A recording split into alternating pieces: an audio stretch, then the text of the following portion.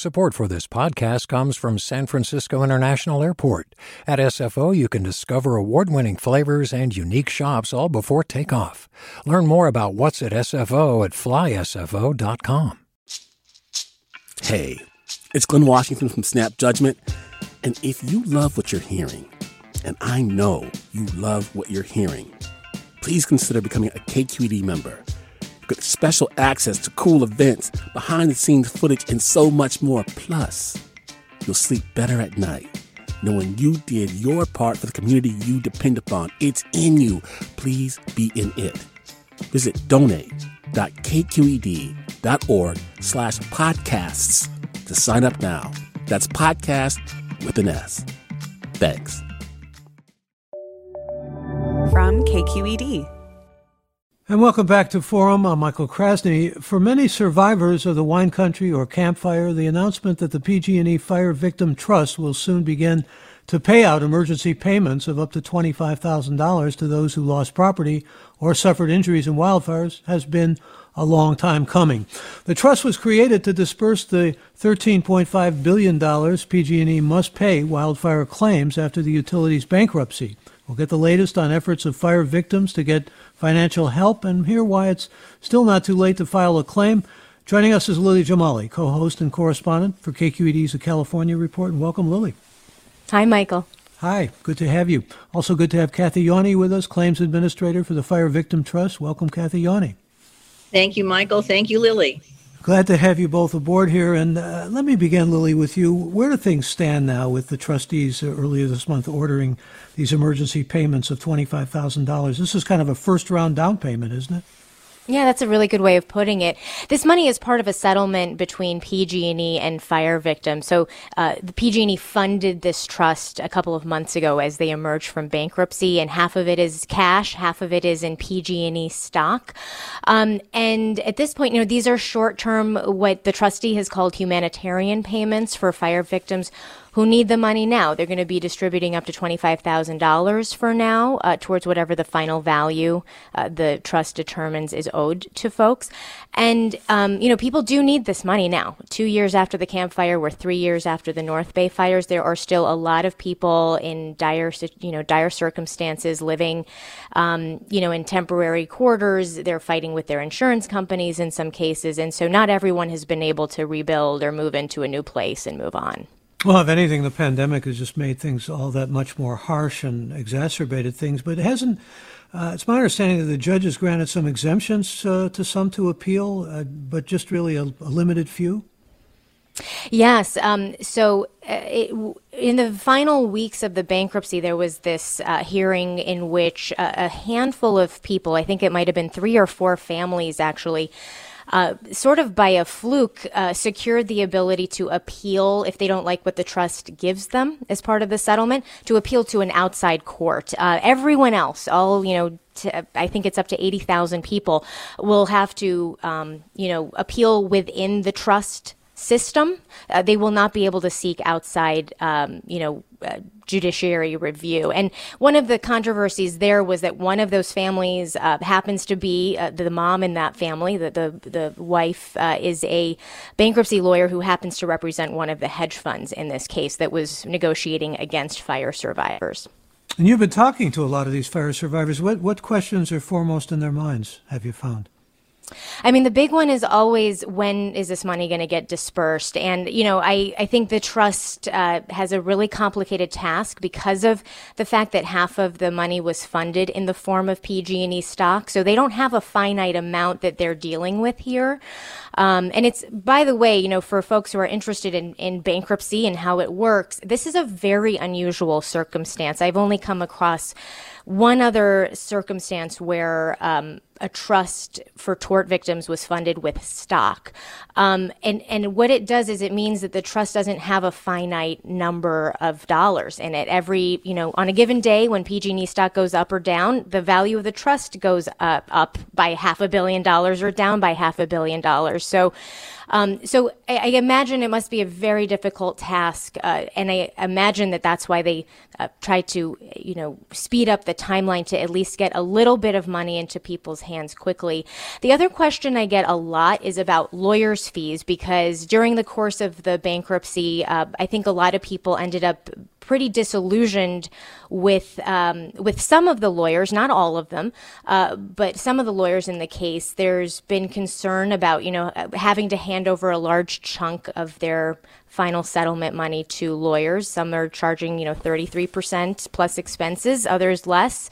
But we at KQED have reported on one particular lawyer who signed up more clients than any other in the case, taking funds from hedge funds, pitted against survivors in this case. So there is some mistrust there. But again, it really depends on the individual lawyers, and different people have had different experiences there. Yeah, you mentioned the total amount of money. It was $13.5 billion. It's already, in terms of stocks, it's already not performed well enough to been reduced to about 11.2. That's the latest reading, at least, that I had. Lily Jamali with us from the California Report. And we're going to talk to Kathy Yoney of the Fire Victims Trust. But first, we wanted to bring in someone who has been through, the fires, Cheryl Maynard, who lost her condo back in 2018 in the Paradise Fire. And Cheryl Maynard, good to have you. Good morning. Hi. Hi. Well, tell us your story. I know you had a place you were very happy with, and now you're in a place you're not too happy with. And what's been the difficulty in terms of getting money?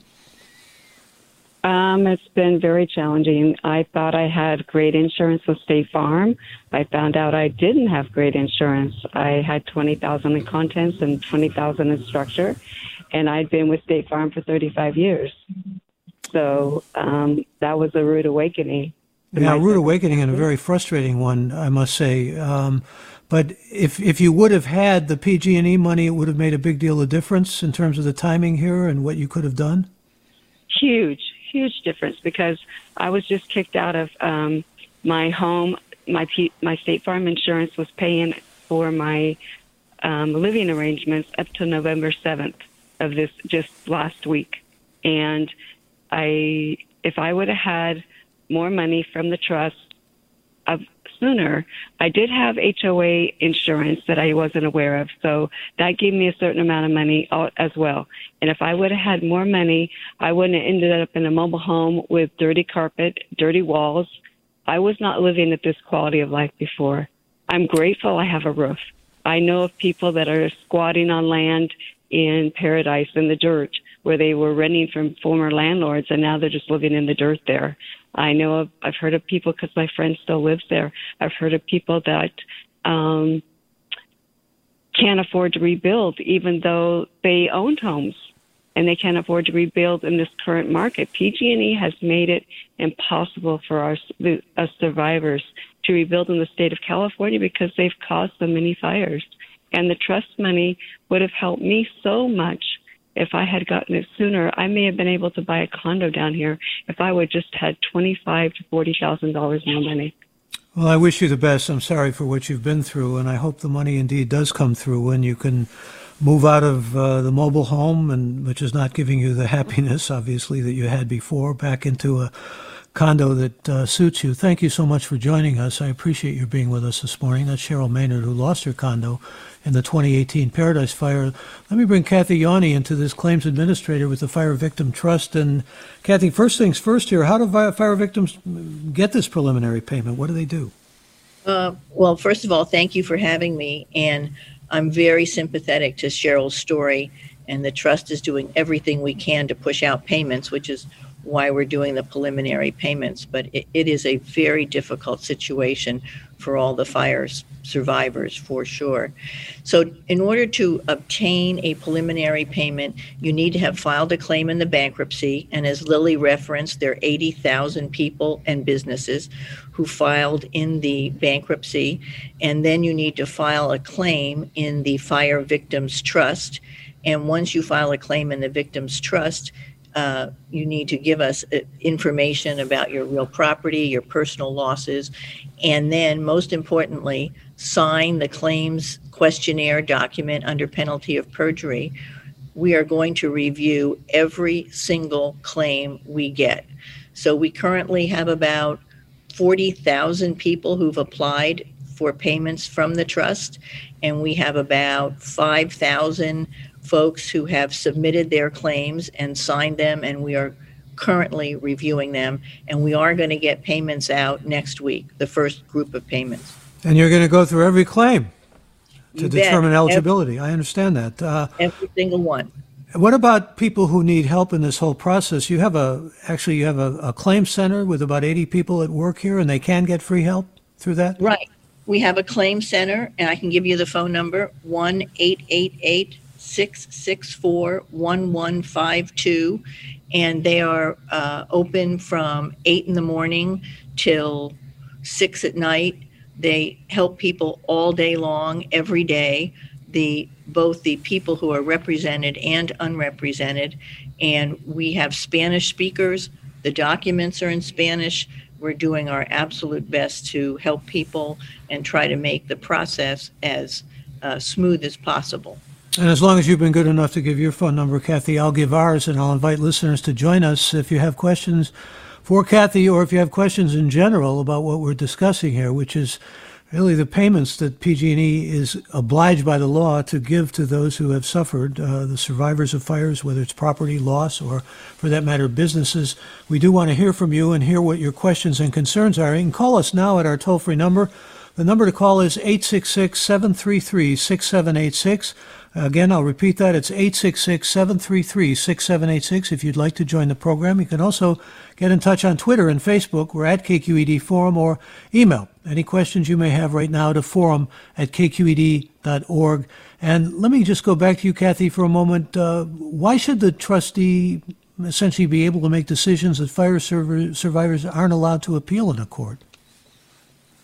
The way the trust was formed, it is a standalone process funded by the settlement between PG&E, and the claimants. And it is a standalone fund that is going to pay all the claimants. And because of that, there's the part of the agreement to create the trust was that we would have final authority over the claims. And that is not unusual for a trust at all. Or like in a mass tort, it's not unusual for a mass tort settlement to be the entity by which the claims get paid without an exit to the court system. But again, if they do submit a claim, it has to be submitted under penalty of perjury with that step involved, right? Correct. Signing that document. Let me bring a caller on here. We've got Will, who joins us from Santa Rosa. Will, you're on the air. Welcome. Thanks very much, and I really appreciate this discussion. I think it's really important for victims of the fires as well as the public to understand the implications here. And as a PG&E claimant, I'm concerned about the recent fires and the liability that PG&E might have associated with that. There's been a recent CAL FIRE report indicating that PG&E caused the Kincaid fire. There's been a lot of questions and new evidence around the Zogg fire and the Glass fire in terms of whether PG&E caused those fires, and just not trying to understand if investors make particular moves, given that evidence, where does that leave the victim's trust, and how are we tracking on that to make sure victims are receiving that $13.5 billion. Yeah, thank you for that. And let me go back to you, if I may, on this, Lily Jamali. I mean, you got people who, for example, a couple of years after the Paradise Fire, survivors still waiting and wrangling with insurers. This can be extraordinarily frustrating. It must be really disheartening. Lily, can I go to you? Yeah, of course. Well, when the Zogg fire, a couple of weeks ago, the PG&E filed some paperwork with the CPUC, basically telling regulators there that CAL FIRE was looking at its equipment and basically hinting that there was an investigation going on into potential involvement of PG&E equipment in causing that fire. And what was really interesting, that was on a Friday, the after-hours trading of the PG&E stock really went off a cliff for that afternoon, but by Monday it had rebounded. And the reason I bring that up is because I think that there may be a little bit of insulation of the stock happening because of AB 1054, which was this law that was passed last summer, and it was aimed at shoring up the investor-owned utilities across the state. Effectively, it creates an insurance fund for future fires. So there is that that insurance policy in place, if you will. It was very controversial among a lot of fire victims when it was passed. But I bring that up just because the Zogg fire and other fires, there's potentially other fires out there that PG&E will be investigated for. This is a real issue when it comes to how this trust was funded. The fact that it was funded half in PG&E stock means that the fortunes of fire victims waiting to get, any kind of recovery here is in part dependent on how PG&E as a company performs. And there's a lot of skepticism around this company, given, the fact that earlier this year they pleaded guilty to manslaughter, 84 manslaughter charges for causing the Camp Fire. So there is that distrust, but in a way, this trust forces fire victims to wait and hope that PG&E performs well as a company. Again, Lily Jamali is co-host and correspondent with KQED's California Report, and Kathy Yanni is claims administrator with the Fire Victim Trust. Could you say something, Kathy, about what the trust needs from fire survivors, or insurers for that matter, that they're not getting or they haven't gotten yet, especially to move this process along? Well, on behalf of the fire victims, we need them to submit their claims either themselves or with the lawyers who represent them. As I said, get the claims in, get them documented, and we're as an ongoing reviewing claims, and we can pay claims as soon as we roll them in the door. This first group of payments will go out before Thanksgiving. We're going to continue the preliminary payment program throughout this history of the trust. We will also begin giving out payments on, in addition to the preliminary payments, as soon as possible. So we are making payments starting next week, and we're going to continue to do that. And the Commissioner, Laura, has requested the insurers extend the time for additional living expenses, which would definitely will help Cheryl, and also get people an extension of time in which to apply for code updates and also costs of repair. Now, this is being termed and characterized as humanitarian money, but it's money certainly that's due and owed. And I want to bring another caller on. That's Alex. Alex, join us. You're on the air. Good morning. Good morning. There's a new requirement for Social Security numbers, and those of us that have lost everything and have had our credit ruined because of people scamming, this is kind of a strange thing to be asking from traumatized people. So I'm wondering what the rationale is behind this. Why do you need a Social Security number, Kathy Yanni? We ask for the Social Security number, and we use it as an identification. It's how we ID that you are the person that you say you are, or you're the person who owned the property. We did it in the Wildfire Assistance Program. It's basically an identifier. And in the Wildfire Assistance Program, we had 20,000 people apply for payments, and we had 20,000, maybe minus 10 Social Security numbers. But it's commonly done, and it helps us pay people quicker. We've got seconds left. I want to get a final word from you, Lily Jamali. How do you think this process is going to unfold now that it's in kind of motion, so to speak?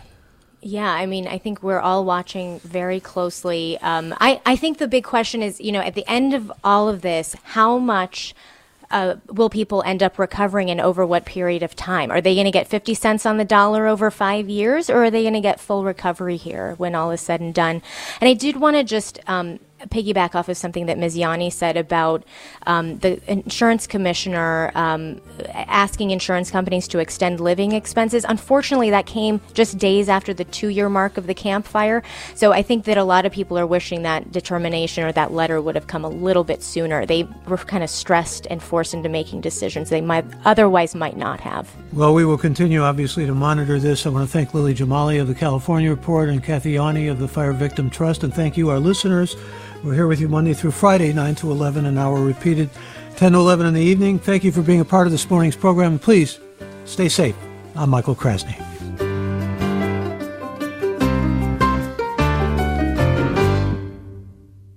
Funds for the production of Forum are provided by the members of KQED Public Radio and the Germanicos Foundation and the Generosity Foundation.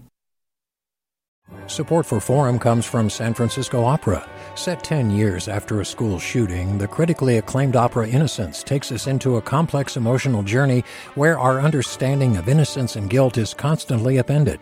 Kaya Sariaho's ethereal score collapses the past into the present as a community of survivors grapple with how to move forward. Don't miss the highly anticipated American premiere of Innocence, June 1st through 21st. Learn more at sfopera.com. We've all got those parts of our house where the internet just won't go. Well, if you had wall-to-wall Wi-Fi from Xfinity, you could worry less about dead spots. Because with wall-to-wall Wi-Fi from Xfinity, you get fast speeds, reliable connection in every room, and power for all of your devices, even when everyone's online. That's wall-to-wall Wi-Fi only with Xfinity. Restrictions apply, not available in all areas. Actual speeds vary. All over the country, we need to improve reading in Wisconsin. Schools are changing the way they teach reading. I'm calling for a renewed focus on literacy. We have gotten this wrong in New York and all across the nation. And it's happening because of a podcast. I think your podcast has changed my life. And I'm going to share this podcast with everyone I meet. Sold a Story investigates how teaching kids to read went wrong. New episodes of Sold a Story are available now.